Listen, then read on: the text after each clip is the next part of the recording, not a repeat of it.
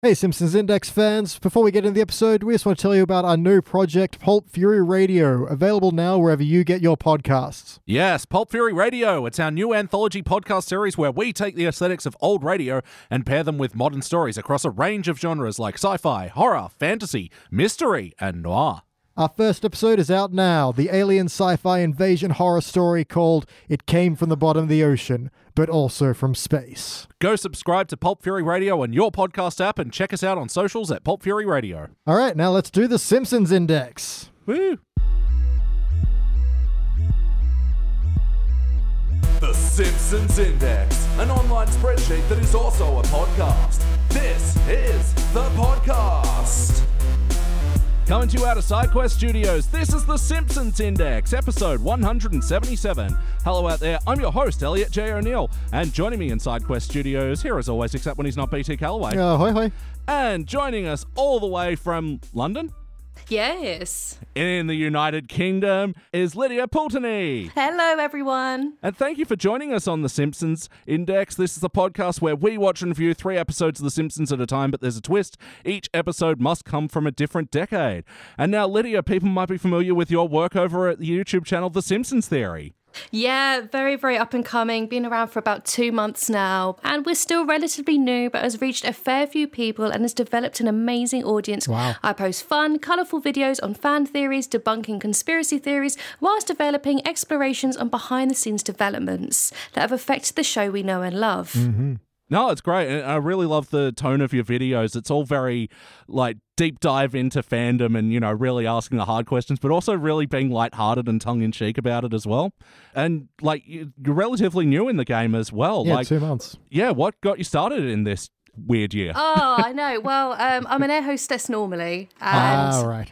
yeah, I was flying through the skies and I was brought back down to earth with COVID and got put on furlough for a good 3 months. And I was like, God, I should be productive. Everyone's renovating their houses. And all I was doing was sitting up in my 1-bedroom flat. And I was like, you know what, I'll download Disney Plus and I'll binge watch something. It's going to be The Simpsons. And then, yeah, I've always wanted to do something creative. I did a creative degree and I was like, yeah, I want to do something which is have a project and put your all into it. Oh, absolutely. And, you've really found yourself a nice little niche in, all the Simpsons entertainment that's out there, And yeah, welcome to this weird little community we've built.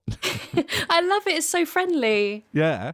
And no, we're glad to have you on today. And yeah, you've selected a great classic era episode for us to review. But first, we must talk about some newer episodes. And the first one we watched today was from the HD era, even though it was not in HD. This was Season 20, Episode 9, Lisa the Drama Queen. And yeah, this does have the honor of being the last ever episode of The Simpsons to air in 4.3.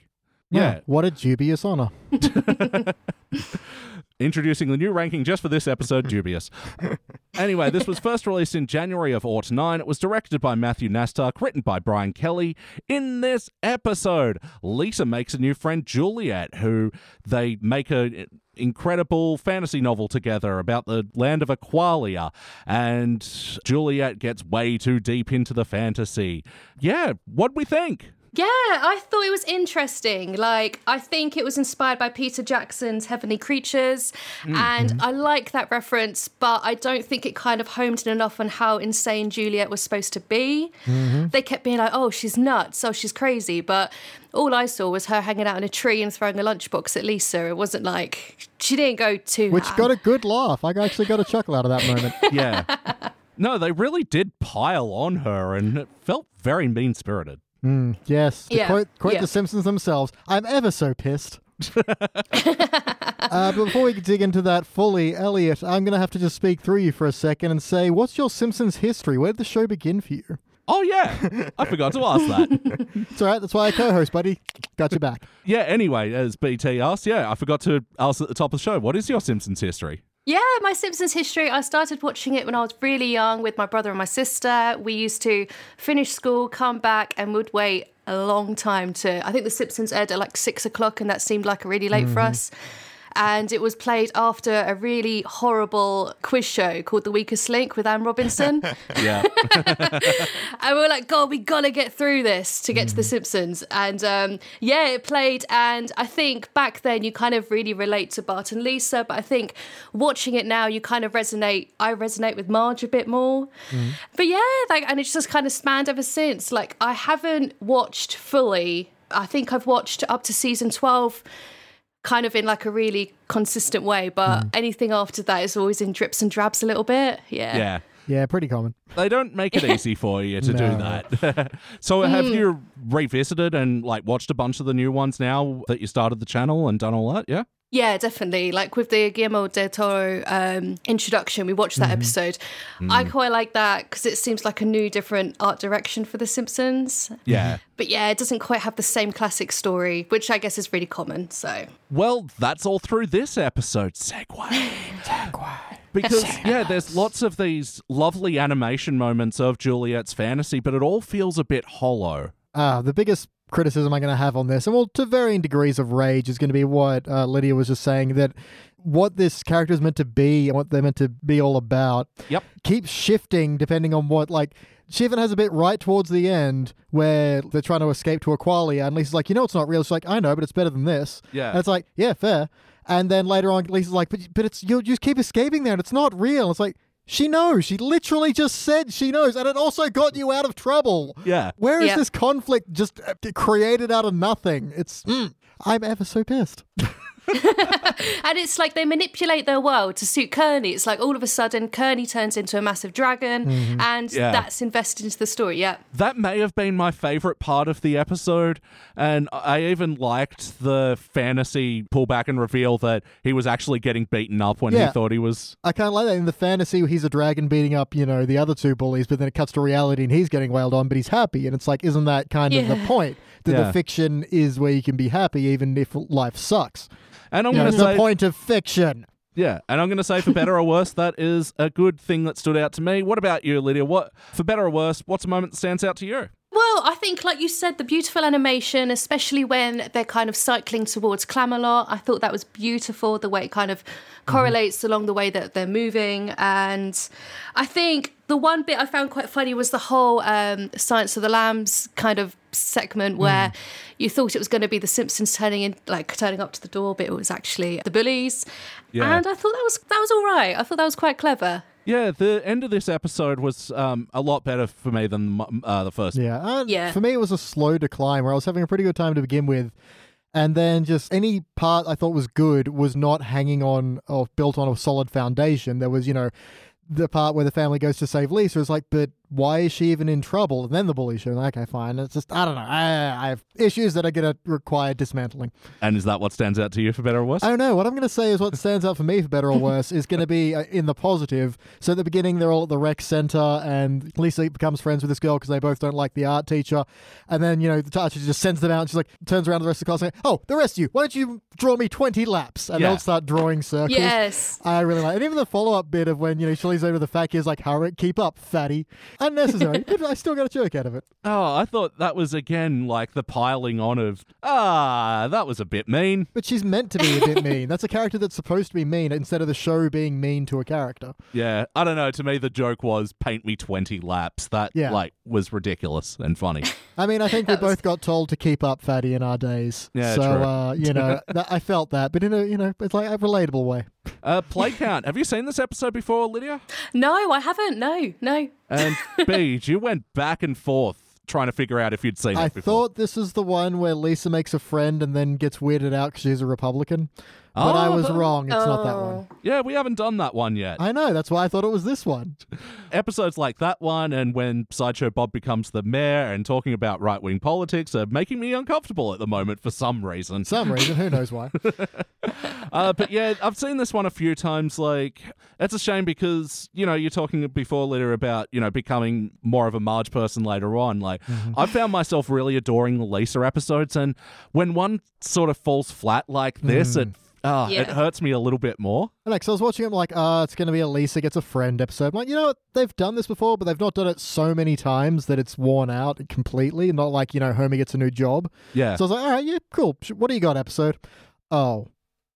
Yeah, they've all got different personalities as well, because when she kind of befriends the hippies, that's a whole turning point where like Lisa really appreciates that she is who she is and she can't really deny that, but people still love her for it. And then there was another one. Was it Winona Ryder, the redhead? Yeah, Allison, yeah. That's it. And they kind of like unite because they're both intelligent girls. And yeah, this one, it was friendship for a different reason, but I don't think it really played into Lisa's personality. No, I mean, almost with the whole love of literature and stuff, but... Well, I mean, there was a difference because, Lisa's rival, Allison was meant to be better than her when we had whatever Lisa Kudrow's character was, I can't remember. Another A name, I can't remember. Alex, yeah.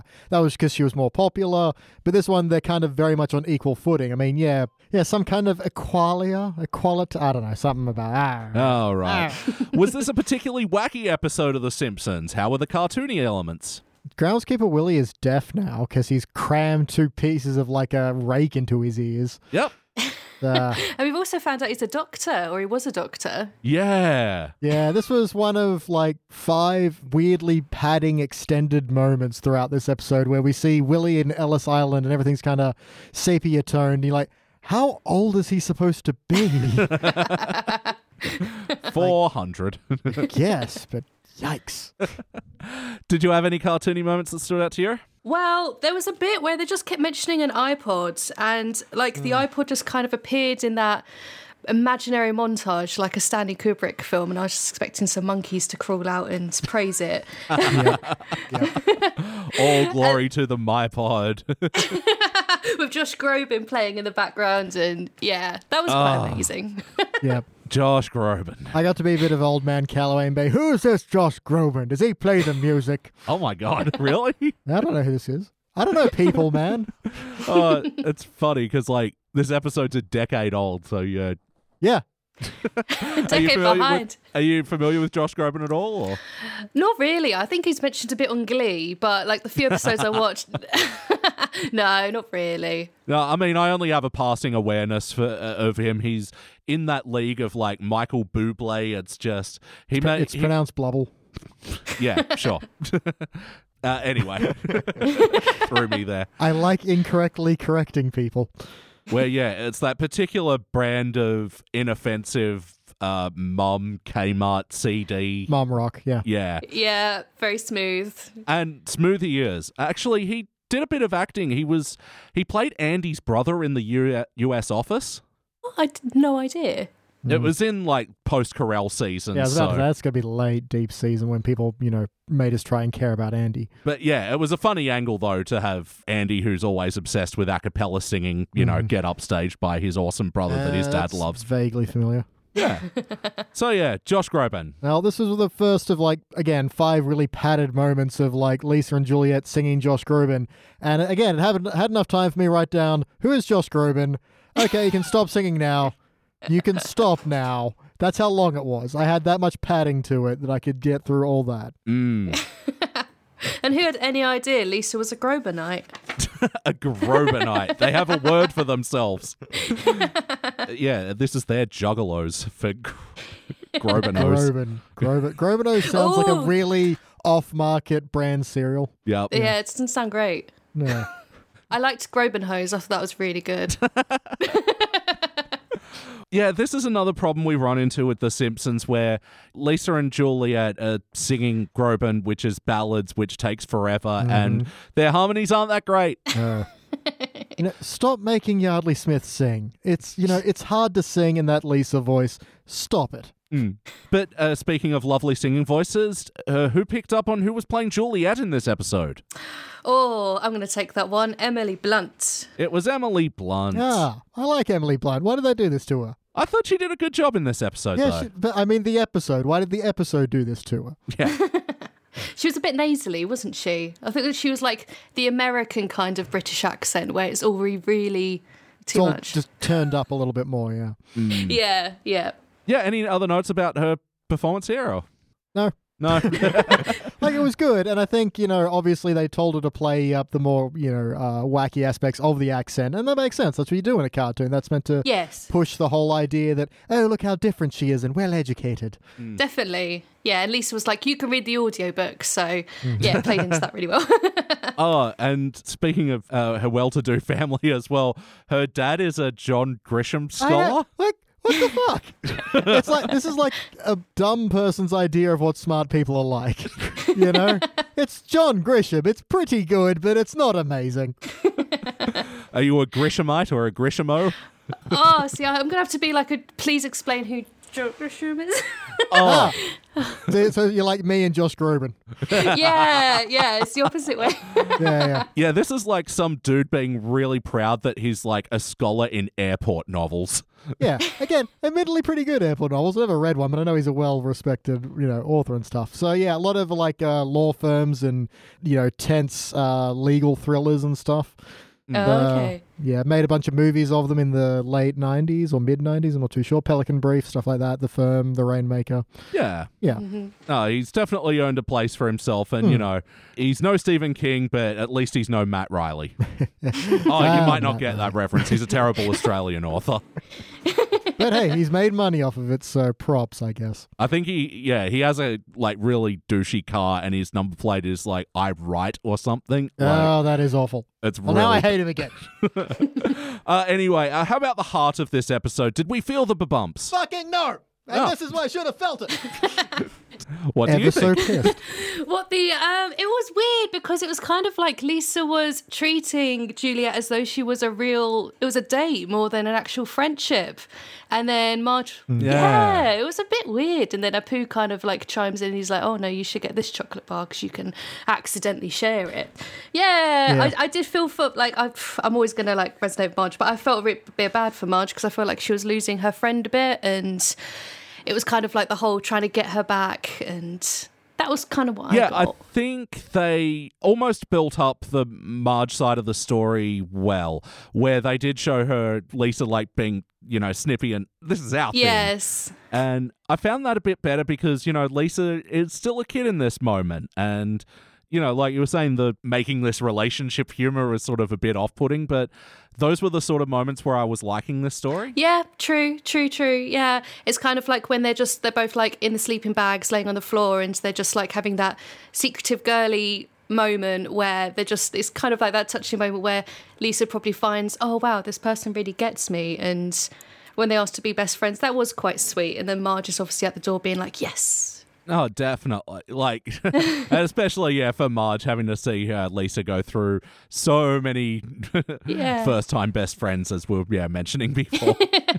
Yeah, she's got an in-depth history, doesn't she? Poor Lisa. But what do you reckon? Did this feel like an episode of The Simpsons? Were the characters behaving like themselves? I would say so. Like, I feel like in The Simpsons, there's kind of two different moments where it's either one episode where it's a cohesive story because obviously they feel like they've found a really meaty story, or there's one where it kind of like splits off into two. But I felt like this was a really good one where all the family kind of contribute to the story and they all kind of like play their bit. Like Bart is obviously a bit mocking. Marge is like, oh, you've got a letter from New York, that's all that matters. And Homer's just kind of sitting there a bit bewildered like, well, I'm going to make my own novel by the end. And yeah, they all kind of get involved, which I think I like those episodes because it doesn't feel like it's fragmented. It's all towards a purpose. Yeah, I agree. And the weird moment of the parents being involved, especially with Lisa activity, is like Homer and Marge being ultra aware of her activities with the Model UN. Yeah. It's like them all sitting around being like, oh, what's Lisa up to now? Oh, Martin Prince on the phone. And yeah, I don't know if that exactly feels like an episode, like the Simpsons character with their history, but it's such a peculiar joke that I found myself liking that one. Again, this felt like an episode of The Simpsons that someone was really excited about for 10 minutes and then quit. And they just were like, oh, what do we do with this? I don't know, just fill in some blanks and let's go home. Like, there's so much filler, it kind of proves how little fucks were given, and that really pisses me off. That's why I'm so annoyed with this one, is they had something there and you could construct something out of it, and it may not have been a great something, but it would have been a complete something. Instead, they're just like, oh, and then Lisa doesn't like her anymore because she's crazy, because she's too imaginative, and the end. Yeah. You're like, no, that's stupid. Because she randomly sends the novel at the end, and within the last minute, Homer's kind of like, "Oh, writing's hard," and that kind of just sums up the way it kind of declined. Yeah. Definitely. But, as a reset to 0, that wasn't bad either. But Well, I appreciate a reset to 0, but have this girl actually, her flights of fantasy are at first really fun, but after a while, Lisa's like, no, you need to be in reality because you're leaving too much. You're leaning on this as a crutch rather than an enjoyment. That's the thing. That's the direction they were going until they just didn't anymore. And they were just like, oh, no, she knows it's fake, but, oh, she's crazy. It's like, but they can't be the same thing. You're having, opposing ideas and just really annoying. Really, really annoying. So yes or no, would you watch this episode again? Can I physically harm media? I'd watch it again if I was allowed some kind of sledgehammer that let me hit things and I could just knock it over and break it. We'll talk to our friends at the carnival to see if they've got one of those tests of strength things for you to watch the episode on. But what do you reckon, Lydia? I'm not sure. I would watch it again just to see the animation again. I thought that was really nice, but ultimately it's one of those episodes where you look at it and you're like, yeah, I know exactly what that's going to be about, and I don't really feel like I'm going to get a huge amount more from it. No, I agree, and there's so many jokes that you do see coming from miles and miles away that, are just really grating when they're just playing out to its obvious extent, and I'm not remembering which one. Homer with the paying $10 to the doctor dad. I'm not that kind of doctor. It's just, it's going to go on forever. And it was just, a bad version of the gummy bear or boil joke. Yep. Boil or pimple, it was a gummy bear. Anyway, so Lydia, we'll start with you. What would you like to change about this episode? I would like to insert some more moments where Juliet does really kind of convince Lisa that this world does exist. I think it kind of skips over. I don't know. I guess it's a lot to fit in within 25 minutes, but I think I would like a bit more involvement with that and how Lisa's actually become more and more obsessed with this girl. I think it's quite hard to assume that she would go to the ends of the earth with Juliet, and I would like more focus on that. How about you, BT? Anything else to add? Yeah, focus on that core idea. And also, what will really confuse me is when Marge is all like, oh, you have to stop seeing this girl. I was like, why? Okay, her grades are slipping. She's 8, and she's finally got a friend. Let them slip for a semester, that kind of thing. Or maybe, have Marge clue in that maybe this girl's taking the fantasy a little too seriously, and that's your first lead, that's your first clue that not everything is right. And just stick to that idea because it's a fine idea and it just doesn't exist in this. And in the end, they act like that was the whole point all along, that, oh no, she's actually a little unhinged because her family life is so sterile and boring that she has to escape to fantasy. That would be fine. And it's there. That's what bugs me. All this stuff is there and they're just not picking it up. Yeah. That's it. And I think, if we're in an episode called Lisa the Drama Queen, there is not a lot of drama going on here. Yeah, one of my last notes is, would you just look at this lack of conflict? And I think it's an easy fix, that in them playing out their fantasy, maybe they're putting themselves in danger. I can't imagine the Clamalot is safe. The rundown Clamalot. So maybe if they'd set that up earlier and they were going there and Marge found out and was worried because, it's a dodgy former clam restaurant. Yeah, Lisa falls into some kind of rusty clam bucket. I don't know. Don't pay me if you want good ideas. And then, Juliet's all like, oh no, you've been trapped by the gnomes. And it's like, no, I need actual help. Help me. And she's like, that kind of thing. I cut my foot on a clamshell. It fucking hurts. Yeah, I'm bleeding. We need to get out of here. Oh, you've been attacked by the Minotaur. Fuck. Again, it's right there. Just pick up the ideas you already had.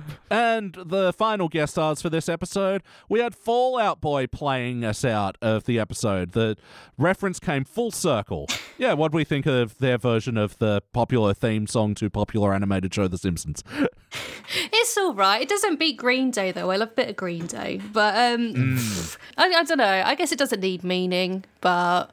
Yeah. It just came out below a bit, didn't it? It's not bad. It's just too little too late. And I'm glad you said Green Day because, when Fall Out Boy and Green Day are kind of similar-ish styles, and when you're taking the vocals out of the performance, which would really make the two bands distinct, as well as, their bass player actually being able to play, fucking Pete Wentz cannot. Anyway, but I think Fall Out Boy's strength lie in their pop songwriting, and this felt more pop punky and therefore wasn't distinct from the very notable Green Day version from the movie. So yeah, it's one of these things where I'm like, why does this exist?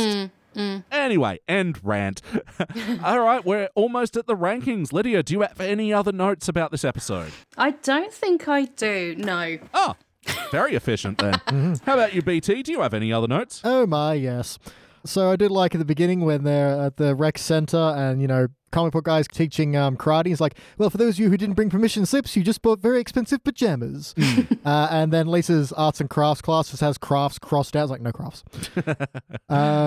Lots of cutbacks at the rec center. I actually enjoyed the sign gag joke that opened the episode. What was it? It's like a good place to be dropped off at. Yeah, pretty much. Just rec center. It's this thing. I do like Homer's thing. He's like, now when we get there, remember they're fancy, so we need to say a lot of big words. So I've got computer, Bart, you can have doorbell. Yeah. Like, that was a good back and forth. I quite enjoyed that. But then it went way on too long with Homer, smacking Bart as well.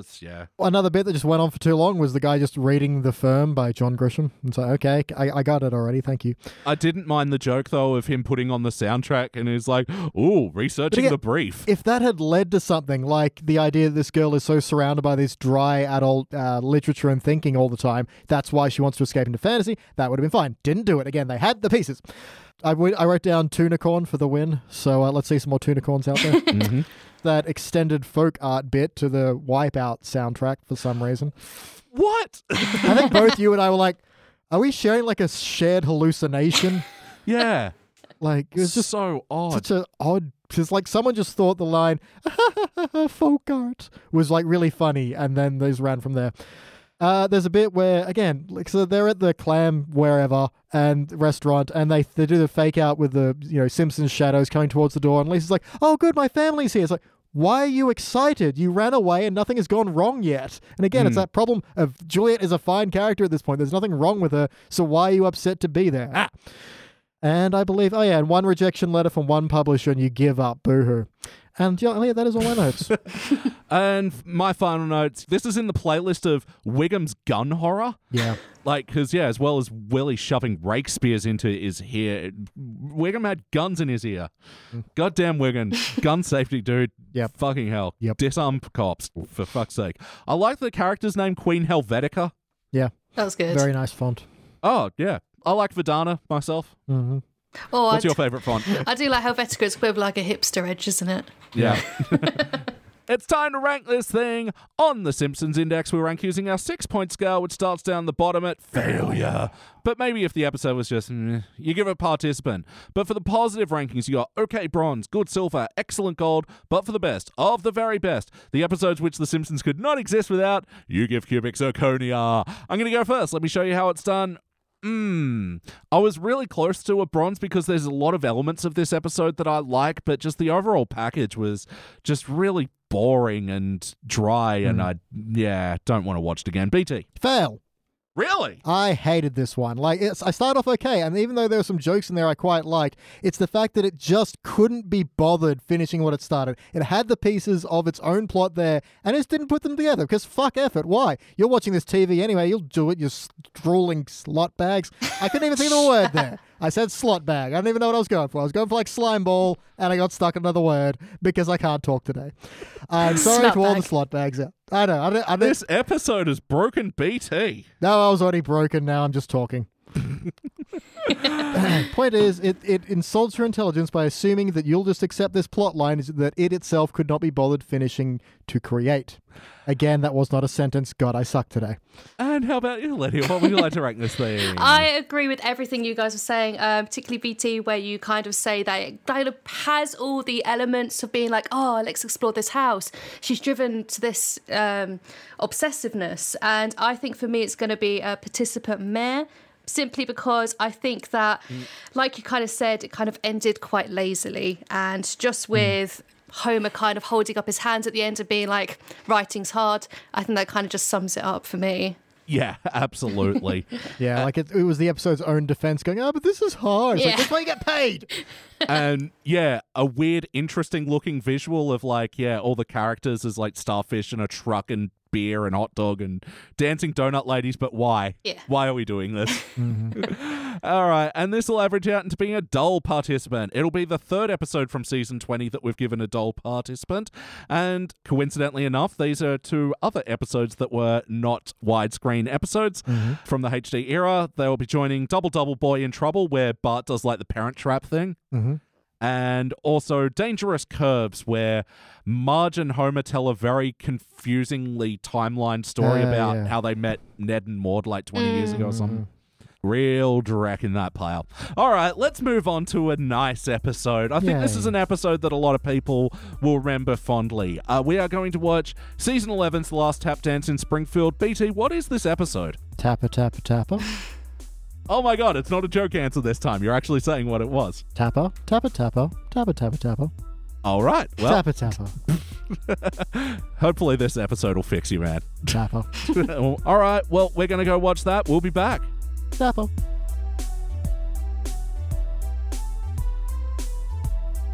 And we are back, and we just watched our Teens Era episode, and this was Season 11, Episode 20, The Last Tap Dance in Springfield.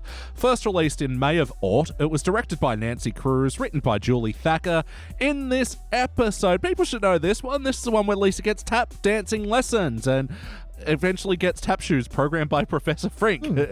And in the B story, Bart and Milhouse spend a week at the mall.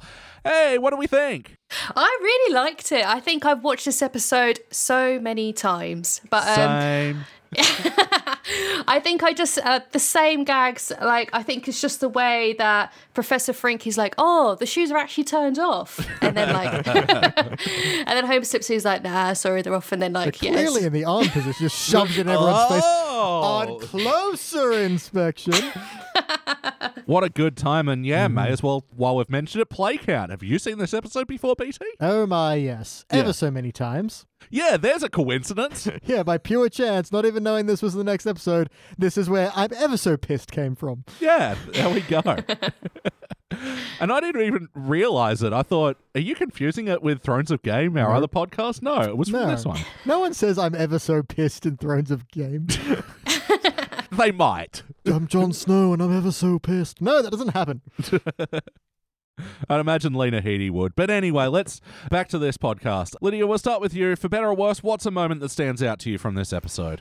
Oh, a moment that stands out for me is that little homage to Shirley Temple. I love that little black and white segment with the cat's paws as it wipes its eyes. I love that. And then the cat gets up and tap dances. And it's a jolly old time. Do you have much affinity with Shirley Temple's work, who this episode seems to be heavily referencing? Well, for this, I was like, I had to get the date right. So I know she did films in the 1930s. Yeah. And I think now she's a US ambassador and she doesn't actually like to use the name Shirley Temple. She goes by Mrs. Charles Black. Yeah. So she kind of separates us. And I think she told the producers to F off when they approached her about voicing it, which is a bit sad. Well, it makes sense when you're really wanting to turn that life and, not be a part of it anymore. And there's even an alcoholic beverage. It's not even alcoholic. Yeah. It's just a cup of sugar I was about named to say, after you. I naturally just assumed Shirley Temple died of cocaine and Shirley Temple overdose, but apparently not. Apparently she's an ambassador. That's pretty cool. I didn't know that. No, that's it. This is one of those things where I don't really know if The Simpsons are doing a loving parody or homage or anything here, because I am not at all familiar with this sort of Tap film. classics. Yeah. Oh, really? Yeah. Not even Singing in the Rain. No. Shit's good. One of the things that I've loved actually with long haul flights is being able to put on like one of those classic really slow paced movies to be able to fall asleep on a plane to. Yeah. So as enjoying them as cinema is sort of a bit beyond me. Like X-Men Apocalypse, that's a snoozer. Oh, wasn't it just? Working as an airline hostess, do you get that privilege at all to watch stuff while you're not working, or? Well, recently, yeah, because we've only got about 3 passengers on the planes, which is great. On our break times, this is a bit naughty, but I've quit now. But we were using the first class seats to basically use our break time. So we were watching a lot of movies, yeah. Let me expand on that question. Did you have any passengers complain to you personally, like you had programmed the entertainment and they were angry at you?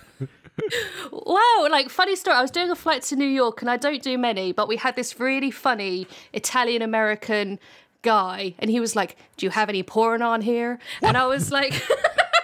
no, I'm sorry, sir, we don't. But yeah, like that was the only complaint we've had for the entertainment so far. I think otherwise it's pretty good.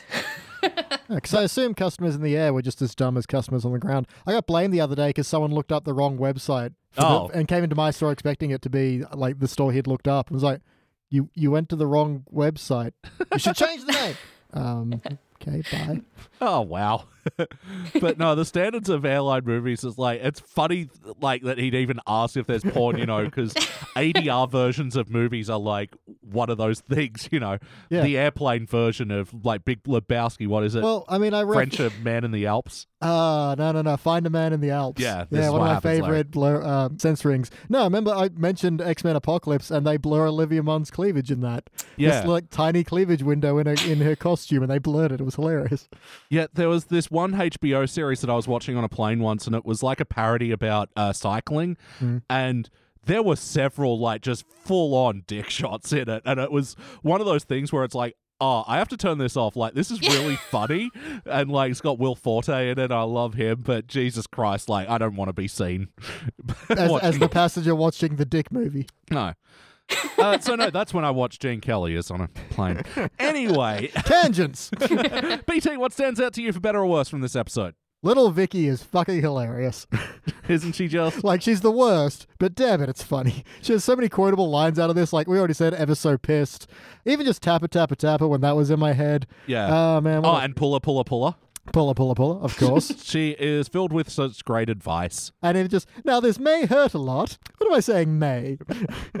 Everyone line up for dimpling. God, so many good lines. I'll get to more later. But yeah, I think Little Vicky is one of those one-off characters that just knocks it out of the park, is really quotable. You instantly hate her but want to see more of her. Yeah. Yeah. So the writer of this episode, Julie Thacker, this was all inspired from when she was getting her 5 daughters into dance lessons. 5 daughters. Yep. And coming up against, these types of teachers that she really hated and also all the dance moms and stuff. And I think this episode does, like, interestingly shine a little bit of a light on that, like, way before any of those, like, reality shows that do. Yeah, for sure. And I do kind of appreciate it didn't do too much of the dance moms. I feel like that at least would eventually become a very heavily tread territory. So despite the fact that would have been fairly original when this first came out, I like that that's not what it's about. It's about the teachers. Yeah. Or the teacher. Yeah, and the kids kind of turn on Lisa as well, don't they? Like, Ralph's like, she hurts my eyes, and... Oh. Poor Lisa. Fucking Ralph getting all high and mighty all of a sudden. He became the star. He's good at something for a change. Yeah, started out scared of his shoes, and now he's doing fucking triplets and polyrhythms on his tapping. I don't think they call them poly. Well, maybe they do. Yeah, Right in, dance enthusiasts. He was doing some like 2/3 action. Yeah, but is that the tap reference, or is that the music nerd reference, you music nerd? I'm just a dumb music nerd. Was this a particularly wacky episode of The Simpsons? How were the cartoony elements? I thought it was really good. I like the mix between, like we said, like the sepia tone mixed with, I like just Professor Frank being mad and inventing these he's creating some kind of weapon of mass destruction, like behind the scenes. And yeah. All starting with one of those weasel balls. Yep. What happened when it faded to black? What happened to poor Homer when he touched that thing? I mean, thank God Homer's a, deity. That's true. No, there's plenty of wackiness in this one. They have a literal Acme trap. I mean, and I do like that, they let the lion out of the cage. It immediately goes for the cheese. You want to get a spare the lion? Would you? Get the spare lion, rather.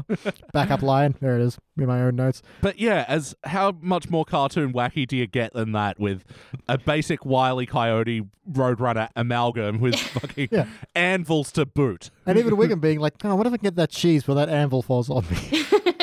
Oh, and the crusty eyes as well. Jesus. Oh, about that. It looks salty. Salty. Yuck. Oh my God. And yeah, I do love the bullies taking advantage of him as well. Short little appearance of the bullies playlist I think we're working on today. Yes. But I definitely want to call a lot of attention to it's fiction within fiction, the movie The Tango de la Muerte. Because God, that's again full of great quotable lines and just wacky nonsense altogether. It's like it starts off with the whole, well, as your wise but alcoholic dance coach, I know your father is looking down on you somewhere and smiling. Oh, there he is. Yeah. And then one of my favorite couple of lines is, you are now pregnant with my child. It is the mystery of the dance. Yeah, I love that bit. Yes. And like Latino Millhouse just in the background being like, I should sugar my own churro or something. Brilliant. We popped so hard for that joke. Yeah. I've seen this episode dozens and dozens of times, but that was still so that one unexpected. just never clicked for some reason. I don't know. Just the idea that he's going up to all these people ready to dance, and for no particular reason there is a person on a chair reading a book on the edge of a dance floor about dancing. But I do like that he rejects each one by like a dramatic thrust of his hips. Like that's just how he communicates. Like that's a man. Nice. He's like, not you, not you. And totally the she's all that, you know, not another teen movie scene of... Yeah, the glasses fly off, the hair comes down, the cleavage pops out, and it's just like, oh, wow, what a transformation. But yeah, we can't talk about wackiness as well without one of my most favorite elements of this episode. Yeah, Bart and Milhouse's little adventure. Yes, because it reminded me of the Eight-Legged Freaks. Like, I was just like, oh, it'd be amazing to be trapped in a mall, and like, especially a sweet shop would be amazing. And I read that in the time of this episode, 2003, there seemed to be a trend in cinema where it would kind of focus on being trapped in a mall and the excitement of it. Oh, right. Yeah, I think that's why the writers were kind of inspired to do it. That's just what I read on Simpsons Wiki, which is obviously a really good source. Yeah, of course. And it was like kind of inconsequential as far as a B story goes, but I just really loved the cute wackiness of it. And like, it's like a childhood fantasy, 100%. Oh, definitely. And this is one of the rare montages where I was like, I loved every single joke in this. I wrote all of them down and then ended it with, fuck this rules. Like the flavor's gone and hey, no golf shoes. And the cookie dough going up Milhouse's nose. Like, the raft on the escalator, the bins down the hole. Like, they are having so goddamn much fun. Yep. Yeah, definitely. Like, God knows what they'll do on that camping trip because they are living their lives. It's, yeah. That's their best lives. In Nelson's words, getting pounded every day. But even the lead into this, which was, I know, well, this is like my dad always says, and then Bart goes little thought bubble of like fashion, food, and shopping, the mall has it all. And then runs off like Mel. It's like, what? What does he say? Like a good little anti-wacky moment. Well, this is what I love in the wackiness in this episode, because there is a lot of this absurdity, but all the jokes fucking land for me. Well, how about the heart of this episode? Did we feel the bumps? I can't. It gets poured on so well when Lisa like walks up to Homer and Marge's like, I know I said I wanted to learn dance, but... And they're like, oh, yes, a little dancer. Oh, a bright little star. What did you want to say before you said I wanted to learn dancing, but... Yeah. And then when she walks up, like, oh, God, what does that sound? The radiator? It's me. Oh. Yeah, and there was a similar moment in the last episode where like Homer and Marge are just sitting there having coffee, enjoying themselves, and then Lisa pops up with a new venture, and I think it's nice. And the way Professor Frick just kind of takes her under his wing and is like, we will do this. It's like nerds sticking together. It's good. Beautiful stuff.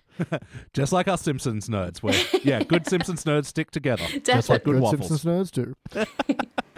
Lisa's whole, she's genuinely tried at this. She's just bad. Yeah. And like gets no extra attention whatsoever because that'd be communism. Again, little Vicky just, I did tap my Morse code to the Allies to roll out the red carpet for the Reds. Fucking hell. I know. So many good lines from her. Yeah, what an amazing character. But again, to bring it back to the wackiness, like, of course the tap shoes thing is ridiculous, but I think they totally sell it at the end with the build-up and everything, and like, especially because you feel victorious for Lisa, and then the applause is making it worse. It's so good. Yeah, she does that little wall run thing. That's cool. Well, yeah, because this is sort of, as I was getting a bit, Jordan's anal corner about the whole thing, because it's like... Jordan's anal corner. Even if the tap shoes could like replicate the beat, basically, it wouldn't be instantaneous, and also it wouldn't do all the slides and extra flourishes that don't involve feet. I hope someone got fired for that blunder. Yeah, but I mean, it's pretty easy to counter that with just a simple "shut up." Like, are you having a good time? Yes.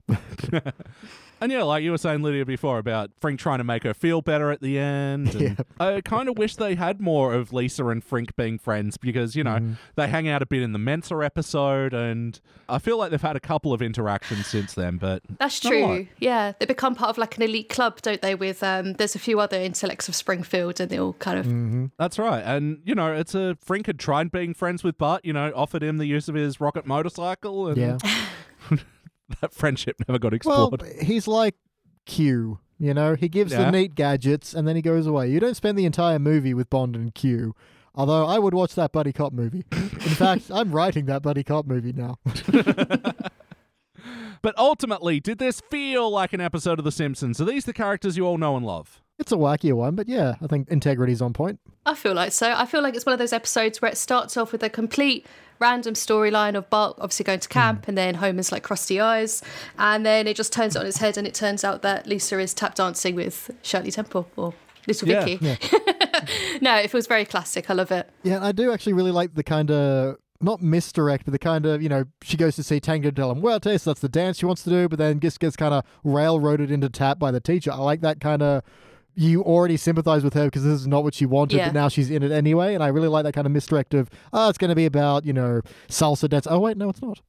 Yeah, well, it's a similar thing like in that South Park episode where they go to see like the WWE and they get really excited about wrestling and they join the school wrestling and it's like the actual like, you know, Greco-Roman wrestling and what the fuck is this? So yeah, there is a bit of that as well. Like, yeah, the kid's seeing something cool in the movie, but the closest real world thing isn't. But like story-wise, that would be the equivalent of, oh no, before you learn salsa, you have to start at tap. Tap is your fundamentals. And it's like, but it's not that. It's just little Vicky just being like, oh no, you're going to do what made me ever so famous. Do what I say. I actually also really like a bit where Marge's like, oh, I think she had her heart set on, and then little Vicky's like, don't live through your child. Sorry. Like, backing off immediately is very Marge and being like, oh, I don't want to be that kind of parent. Sorry. Yeah, even though like Marge and Homer were obviously laying it on very thick in their whole, you know, what were you saying before? It was all from a place of love. Yeah. Yeah, Homer's like, give up for my girl. And everyone's like, whoa, yeah. That's it. Encouraging her demise at the end. It's wonderful. Loving proudness. I wrote it down specifically because it was a very interesting use of phrase. But yes or no, would you watch this episode again? Definitely yes. Tapper, tapper, tapper, I would. Hell yeah, and episodes that we want to watch again, we like to think about what playlist they'd go in. So what are some other episodes that remind you of this one that would pair well with it? Yeah, Simpsons starting off by watching TV with... oh, yeah. Cyborg Organizer. Cyborganizer. And I do like Homer's line of, I want to watch this before the network retools, and then he's like, how can I still be a single father? It's like, I got to it. And this modeling agency. Simpsons just go to the movies. Oh, yeah. There's a few good fun ones, you know. The Mask of Zorro one, the glove slap. Oh, yeah. The mall, the Springfield Mall. Yeah, sure. So, like, pair this with the See the Angel episode and all that. And I guess camp stories almost, but not. Pair it with Camp Krusty, yeah. Well, you know, it's like the old vitamin barn when you go to camp. Oh, the old vitamin barn. Yeah, I think that's a good amount of playlists. So, Lydia, what would you like to change about this episode? Well, I was looking and there isn't actually anything I disliked or thought came to mind of changing it. Oh, I don't know. What actually does happen to Bart and Milhouse at the end? Do they kind of just escape them all and... Milhouse gets briefly attacked by a puma. It's a lion. Oh, a lion, right. Yeah. It did look more like a mountain lion, but yeah. Yeah, I'll kind of like a good close to that. I thought that'd be quite like whether or not they get found out or whether or not they do end up like... jumping back on the bus with Nelson and they get pounded again and then he jumps off and he's like, oh yeah, been to camp. They find out Nelson was staying there the whole time as well and then, hey. I thought the store names for this episode was great as well with the, I think they had I Caramba for the opticians and... That was very, very good. That was so good. And then like Tommy Hill Climber, I thought that was very, very good. Oh, I forgot one of my other favourite bits in the I Caramba bit is Bart forced a tantrum to get out of shopping with Marge so he can then double back to the optometrist to fuck with Homer. Yeah. I-8-P-P. BT, what would you like to change? Ooh, I don't think I really want to change anything because nothing really stuck out to me as being a problem or being really even lagging. A lot of this kind of goes through very briskly and is a lot of fun. And I'm okay with Bart's story not really having a conclusion either. It's just like This is his wacky adventure, and it's over now. Yeah. I think technically you could make this episode better by doing not such a wacky robotic thing with the tap shoes, but, that's me being like, I don't actually care because that was a whole lot of fun. But, if I'm pulling The Simpsons up on shit that I usually do, I'll remain consistent. But just know that, in this example, I think I nailed it. Well, it's always okay if you're having fun. That's it. Yeah. It's important to have fun. Guest stars of this episode. Did anyone guess who was playing the role of the Lions? Of the Lions? Yes. I mean, I'm going to guess Frank Welker because I always will. It was Frank Welker! Hey! Not Meryl Streep being Frank Welker? She could probably do it. I know she could. All right, we're here. Lydia, do you have any other notes about this episode, bits you want to mention before we rank this thing? I do quite like the blackboard gag, and it weirdly relates to the episode where it says, "I will not dance on anyone's grave." Oh, especially Tango della Muerte, Dance of Murder? Yeah? I don't know. But yeah, otherwise, I couldn't think of anything particular, no. All right, how about you, BT? Any other notes? Oh my, I have a bunch. Like Marge's line of, every brand has a different idea of husky. It's like, that's clothing for you. Oh, and I did forget to mention in that moment where Bart is readying the I really do love this. Counting down to tantrum in 10, 9, remembering dead cat for real tears ahead. Mm-hmm. That was so good. And then, such a good accent as well. Oh, God, now I can't forget the cat. Yeah. Rest in peace, Snowball 1. Mm-hmm. Homer mentions that Val Kilmer is his favorite door. I thought it was a very neat little reference. To? The Doors movie that starring Val Kilmer. Yeah, see, you know all about the music nerd, but you don't know about the made-for-TV movies. I never saw that one. I can't imagine it was good. I didn't either. I just know it exists. Fair enough. Yeah. What us cool guys do. Well, yeah, he could be a favorite door, but I don't think he'll be ever anyone's favorite Batman. Oh, I know. Oh yeah, more Tango della Muerte. Where he died, I shall live in his apartment. Now that I've got my 7th foot reattached. Just tells so much with giving so little. A little back and forth. It's like, oh, hi, little Vicky. Oh, just call me Vicky. Oh, okay, Vicky. Little Vicky. But, yep. Yep. Just let you know what kind of person she is in a very quick dialogue setting. I like when they're all, we'd have to listen to annoying camp songs. If you're happy and you know it, shop at Stan's. We have discounts on all major brands. Brought to you by Stan's. Yeah, would you Lisa ask little Vicky for help? She's like, we seem to be falling a lot. Try not doing that. That's a smile, not an upside down frown. Oh, God, she's the best worst. Yeah, exactly. Now, remember, the kids, the important thing is to just dance flawlessly. Yep, more best worst. I do like when they're running away from the line, it just says exit and then coming soon. Again, the cartooniness of this chase scene as well. That, it may as well have been, the painted on fucking railroad tunnel. My final note is one that I really, really love, which is Lisa's all, I guess I'll never be a Broadway baby. And Homer as well, maybe you get to write a depressing play that gets played on Broadway. It can be about people coming to terms with things, which is my favorite way of explaining any non-fun movie. Yeah. It's about people coming to terms with things. Oh, God. Lisa failing at the end playlist, unfortunately. No, but it's real. She just isn't good at something. That's fine. You can not be good at things. Yeah. That's why I love that episode of Community of Jeff studying ceramic. And it's just, you'll be good at some things, but bad at others. And that's okay.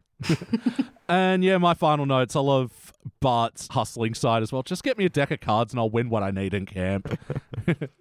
Oh, Homer's got an amazing line. Yoko Ono, she ruined the Plastic Ono band.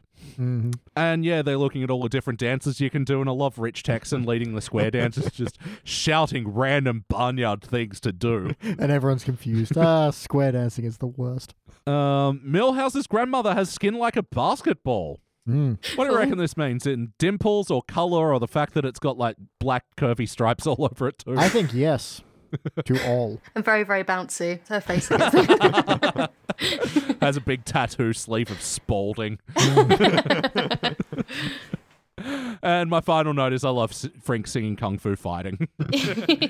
All right, it's time to rank this thing. PT, your turn to go first. I'm going to go with a solid silver. I'm not quite into the gold territory because it's not, those amazing Simpsons episodes that tie into the heart and the just amazing hilarity. But it's a solid time. I got some laughs, had a good roller coaster run through the shopping mall. And silver sounds good to me. How about you, Lydia? Yeah, I think similarly. I think only because I couldn't really find anything to say against it, I would give it a gold. Excellent, because I've watched it loads of times and I still have a little giggle, which is nice. Mm-hmm. I'm going cubic. Wow. And I know this is very rare. And look, this isn't, again, to say that this is a perfect episode, because there are a handful of jokes that kind of fell flat for me. But, like, this is an example of The Simpsons in the teens era doing it right for me. And all the way up to cubic? All the way up to cubic. Yeah, Okay. it's, again, this isn't a cubic story, but holy hell, the jokes are... And you know what? Actually, it is a cubic story as well. Like, they set up the mall at the beginning and they followed that through with Bart's story and with branching off it. Like, I think it's quite eloquent, even though it's, very silly. Okay. All right, and that will be a gold by way of split decision. This will be joining other golds by split decision across the series, including Bart versus Thanksgiving, where Bart took on Thanksgiving. The Front, where Abe rode an Itchy and Scratchy, Homer goes to college, Bart's Girlfriend, starring Patrick Swayze? and My Sister, My Sitter, where Lisa looks after Bart. Bad babysitting. Oh, yeah. Oh, and also She of Little Faith, which was when Lisa becomes a Buddhist. Oh, yeah. Yeah, Ellen gave a cubic for that one. Good for her. All right, and this will be the time where we go to our classic era episode now. And we are going to go to Season 8's The Twisted World of Marge Simpson. BT, what is this episode? Okay, so basically it's a mix between The Cell and Inception. We go into Marge's mind and get to see what really makes her tick, and it gets dark. It gets real dark. Oh my goodness, especially the scene with the horse. Worse than the Godfather scene with the horse, the Cell scene with the horse. Anyway, we're going to go watch that and we'll be back. Came up with a movie playlist of horse murder.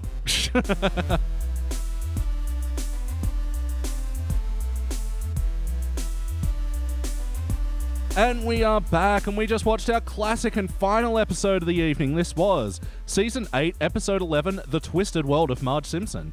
First released in January of 1997, it was directed by Chuck Sheets. He certainly does. And written by Jennifer Crittenden.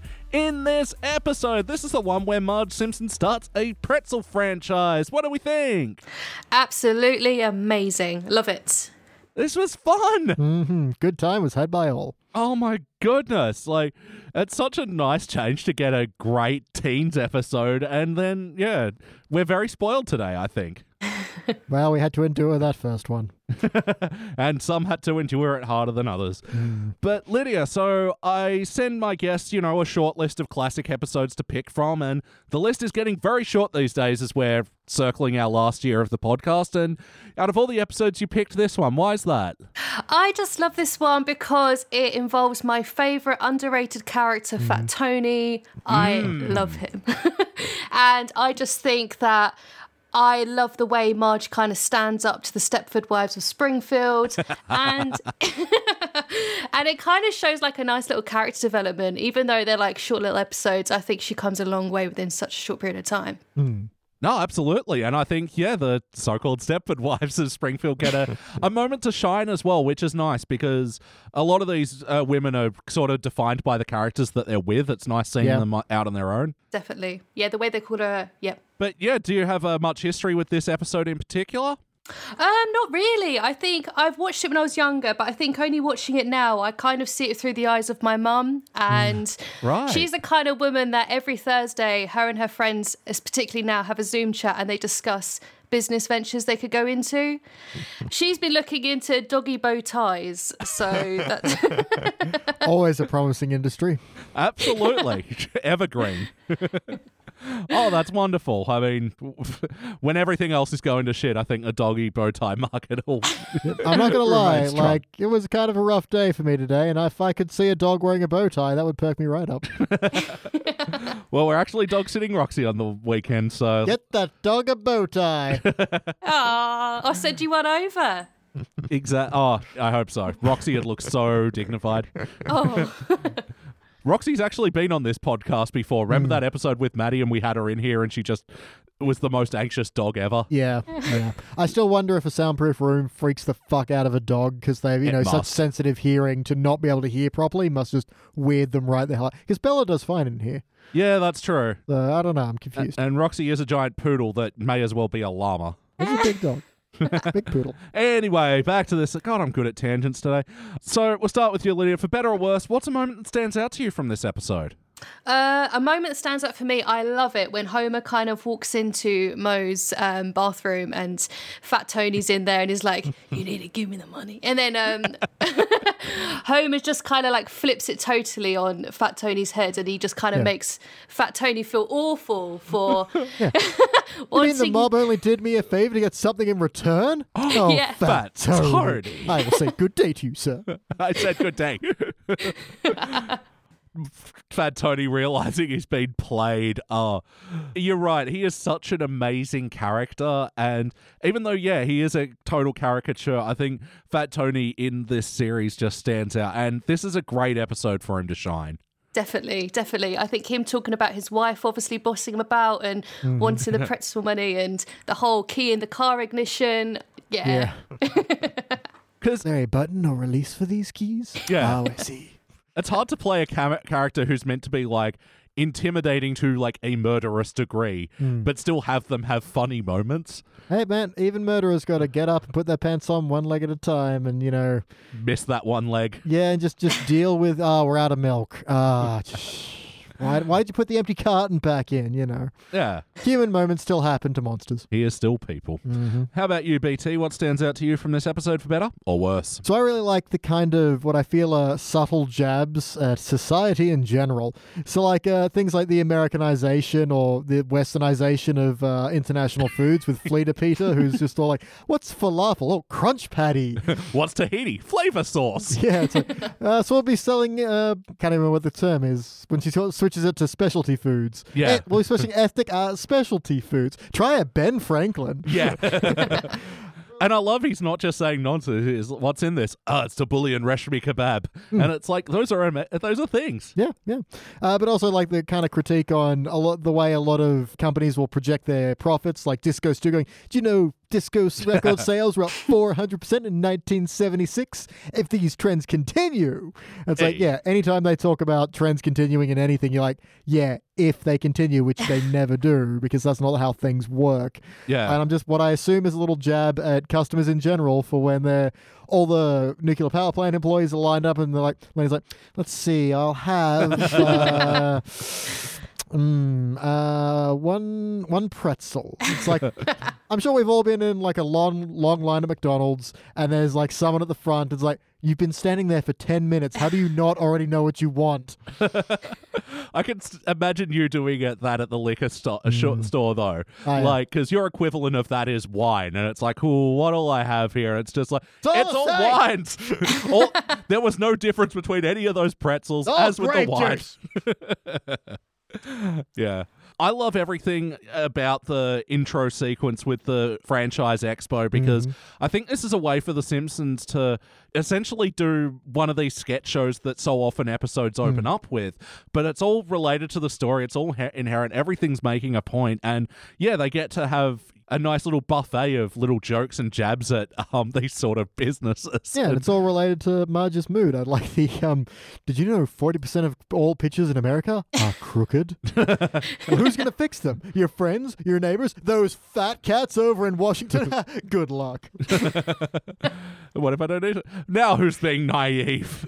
Just for frame nudging. I love the commonly asked questions in that. Who are you and why are you here? Did you have any favorite moments from the expo, the franchise expo? Yeah, I agree. I love the whole frame nudging segment and the way Disco Stew's shoes. I mean, them just floating and he just doesn't care, bless him. I can't get them out of there. Oh, God. How long have they been there? Since 1976. Dear God.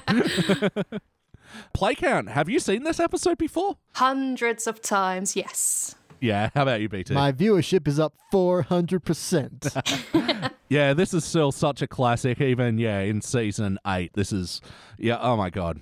I had such fun watching this episode, but it was a pretty wacky episode. What were some of our favorite wacky moments? I think if we're going to talk wacky, we have to talk about the ending, the mafia war against the Yakuza. Yes. We'll kill you 5 times before you hit the ground.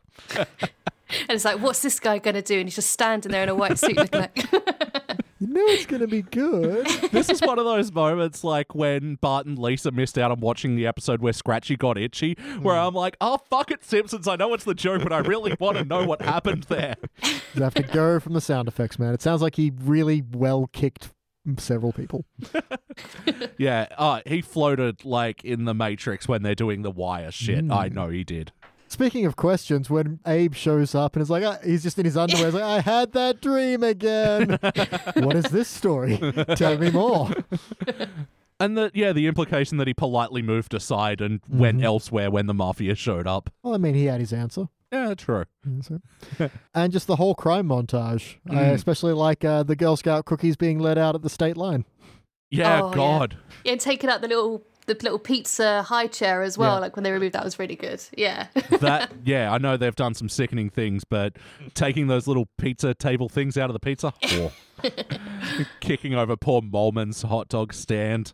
Oh, this is a pretzel town. Yeah, that's it. Yeah. Was this a reference to anything? It felt very Scorsese Mafia movie-ish. I think just every Mafia movie ever. I'm kind of a little bit surprised that, when he does take that little support thing out of the pizza box and squashes it and those people get splashed, they don't kind of go into the poses from the death scene from The Godfather.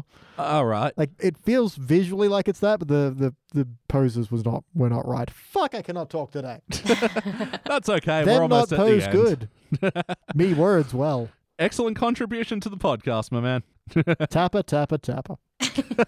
How about you, Lydia? Any other cartoony moments stand out to you?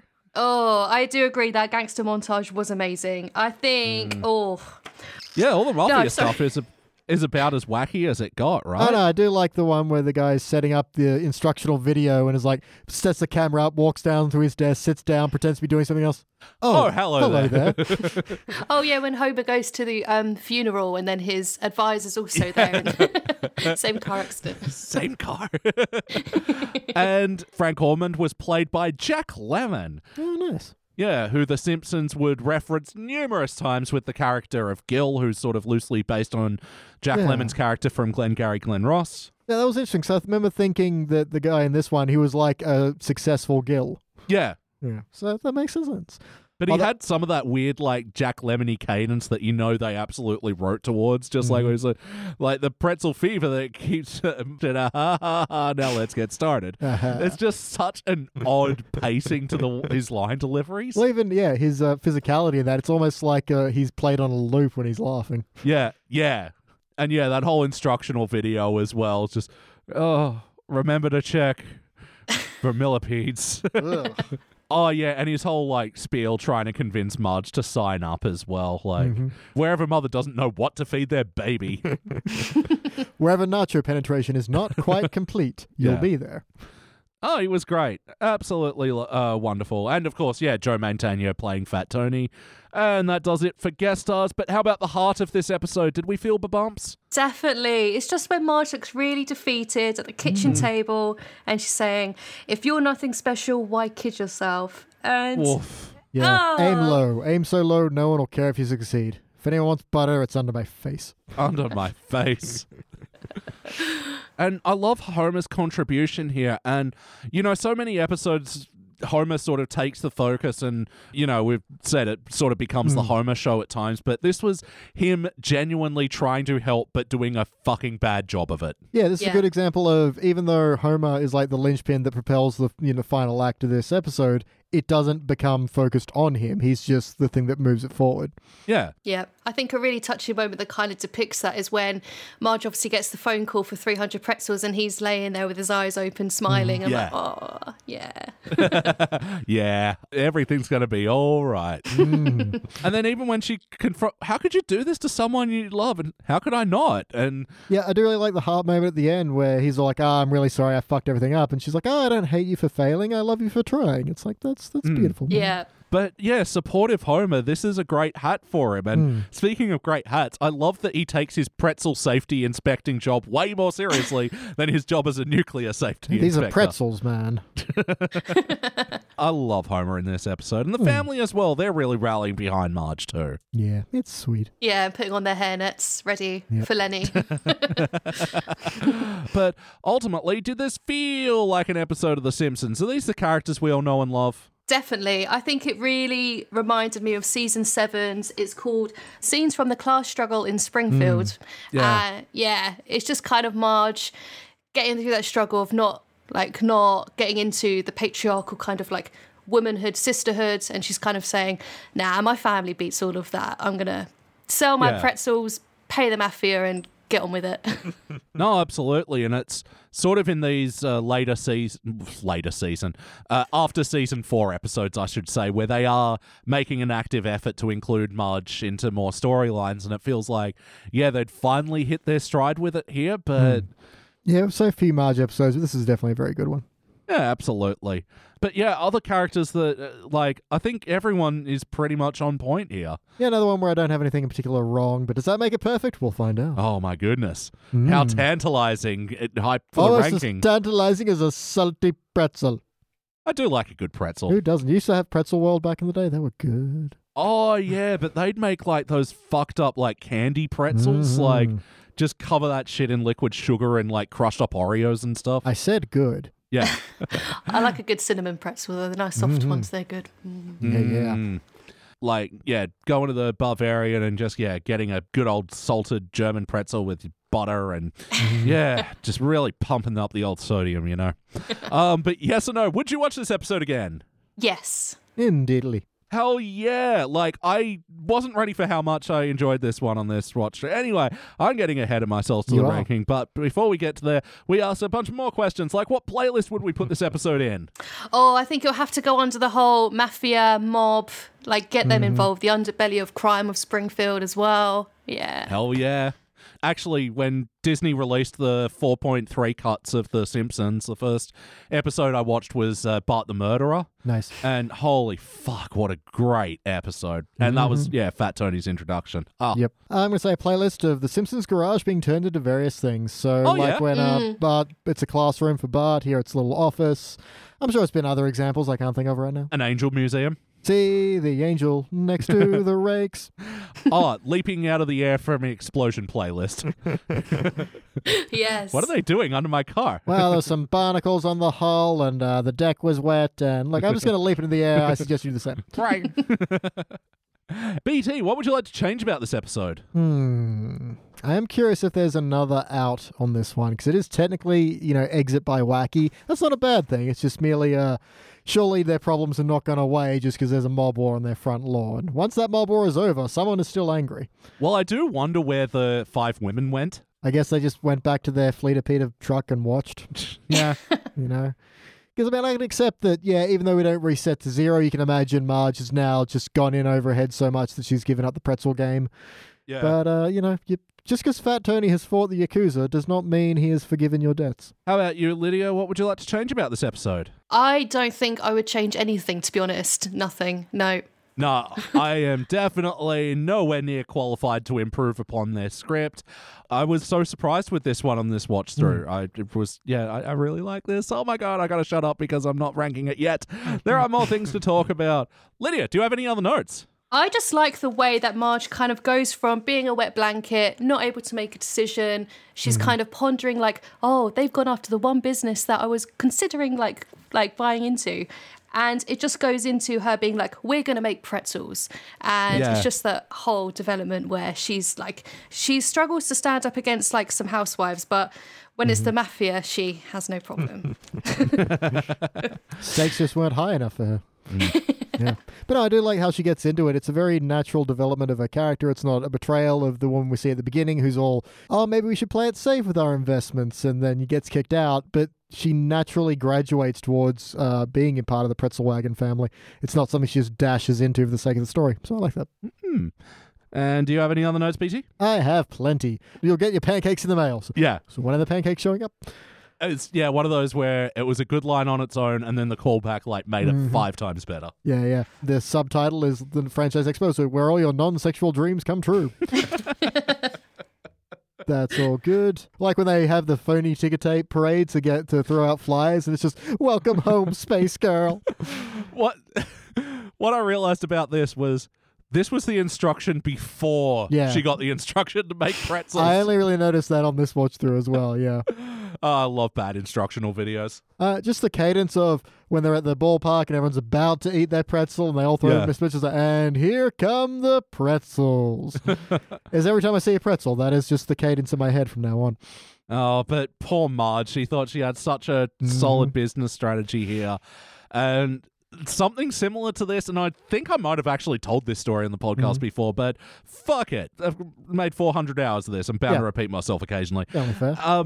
Occasionally at my high school, all the students would be given like some product testing and like for candy or chips or things like that. It'd only be like ever like a small bag of crisps or, you know, a single chocolate bar.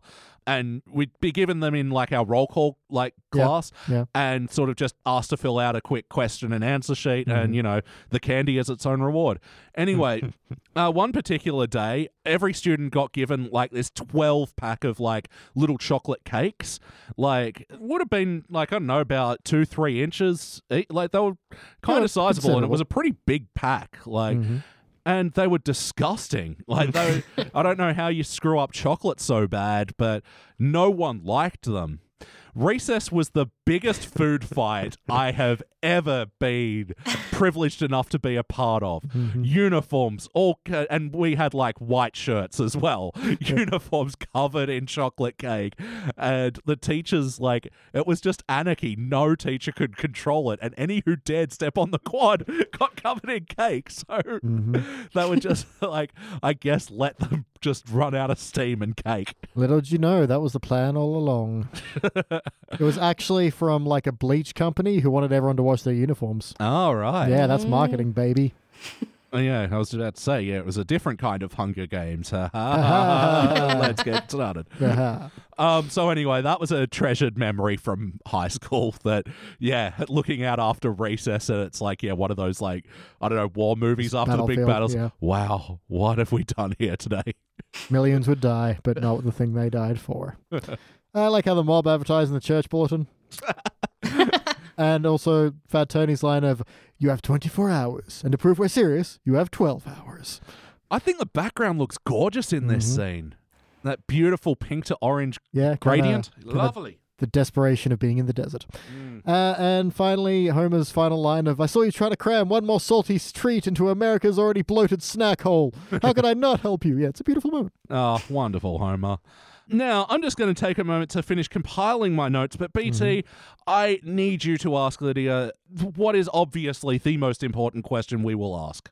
Yeah, so speaking of snack holes, we have a question for our first-time guests on this show, and that is, if you could have a sandwich named after you, what would be on that sandwich? Now, if that question is too hard, because it is the hardest question you will ever be asked, the simple follow-up is, what's the best sandwich? Okay, I'll start with the best sandwich because that's probably an easier one to answer. Yep. I'm pretty basic and I like a good tuna, mayo and cucumber. Okay. Very popular in England, yeah. I think that's the first entry for tuna on the sandwich index. Yeah, fishy. Yeah, don't smell my breath. You don't tell me what to do. No, that's a good refreshing sandwich. Yeah, that's not too heavy. That's like your nice little middle of the day refresher sandwich. Yeah. Yeah, and the cucumber offers some kind of hydration as well, so it's multifunctional. I like that. Yeah. I think you have the healthiest entry we have. As opposed to like, what of ham? Yeah. Someone who just wanted a ham sandwich with ham for bread. Yeah. I did see a good example of a cheese sandwich as a meme the other day, which was just bread between 2 slices of halloumi. Oh. And I'm like, I'm both disgusted and interested. Continue. Hell yes. All right. And for my final notes, the Investor Gals, what were they called? Investorettes, wasn't it, I think? I think it was Investorettes, yeah. They are sponsoring a Mexican wrestler named El Bombastico. I would like to see some of his matches as a Lucha Libre fan. I love any reference in shows that make reference to the Go-Go 90s. I remember once I was watching an old episode of Power Rangers and someone was wearing a very cool shirt and Kimberly, the Pink Ranger, goes, oh my God, it's so 90s. The decade that we're in. What? Yeah.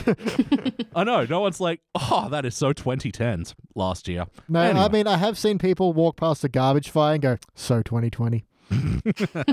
Swish. Word.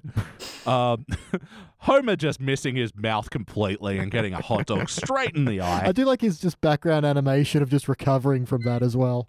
There's a few little moments I noticed, like when Maggie puts her hairnet completely over her head in the next scene that Lisa's kind of fixing the hairnet for her. Yeah. Just little details. Oh. And I love the joke. It's not bad, and it's not bread. Oh, fucking hell, Jack Lemmon kills me in this episode.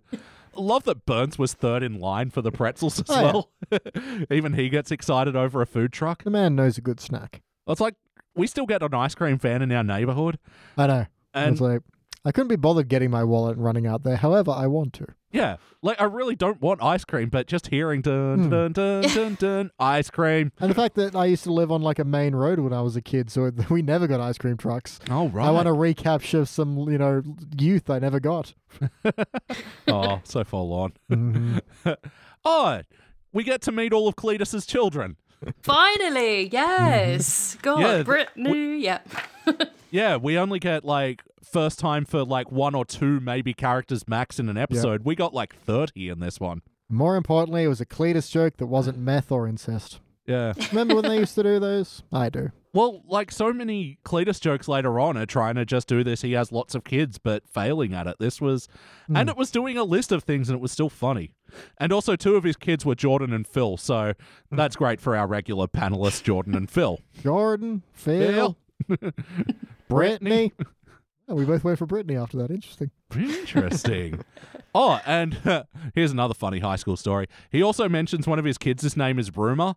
When I was like 14 or 15 or something, I was briefly dating a girl whose name was Rumor. What? And she literally went to another school, and none of my fucking friends believed me. She was fucking with you. But no, it's a common name in certain No, parts it's of the not. world. But it just so happens in English it means rumor. Sure. Anyway, and that's all my notes. Time to rank this thing. Lydia, it is your turn to go first. Well, I love this episode. I would not fault anything, so I think that means that it's going to be a cubic zirconia. Woo! Essential episode. Definitely. Well, it makes sense for the one you picked today. So, I mean, how was it on this critical watch for you? Watching the episodes for the podcast versus watching them in, The pure enjoyment. Yes. It's just a different eye. Definitely. Yeah, I think when you watch any episode of The Simpsons, you're like, oh, it's a bit of fun. But I think, like you said, once you watch it with a critical eye in mind, you start to pick up on the little mannerisms and the characters and you think, yeah, this is worthy of being critiqued. Yeah. And I'm going cubic as well. I was so surprised with this watch. And I don't know, maybe I was riding the high from the last one that I was also surprised to give a cubic. I had a really good time, and it's great seeing Marge in a leading role, and I think this episode does a lot to push the series in the day that it could have easily, and sometimes did, rest on its laurels. Mm-hmm. Essential. I'm on the gold cubic border, and I'm currently thinking I'm going to sluice down to gold. It's one of those ones where, hey, nothing's really wrong here, and it's a great episode. Gold is a good ranking. Something about that just isn't quite kicking into that higher echelon, even though this is a great Marge-focused episode, and there aren't terribly many of those. So yeah, I'm going to sit comfortably on a gold, I think, unless I want to call up Jordan and correct myself. He's always here at 3 a.m. in the morning when we want to. Yeah. All right. Whether he wants to be or not. Well, that'll be a dull cubic zirconia, and this will be... Oh, there's quite a few of them. 1, 2, 3.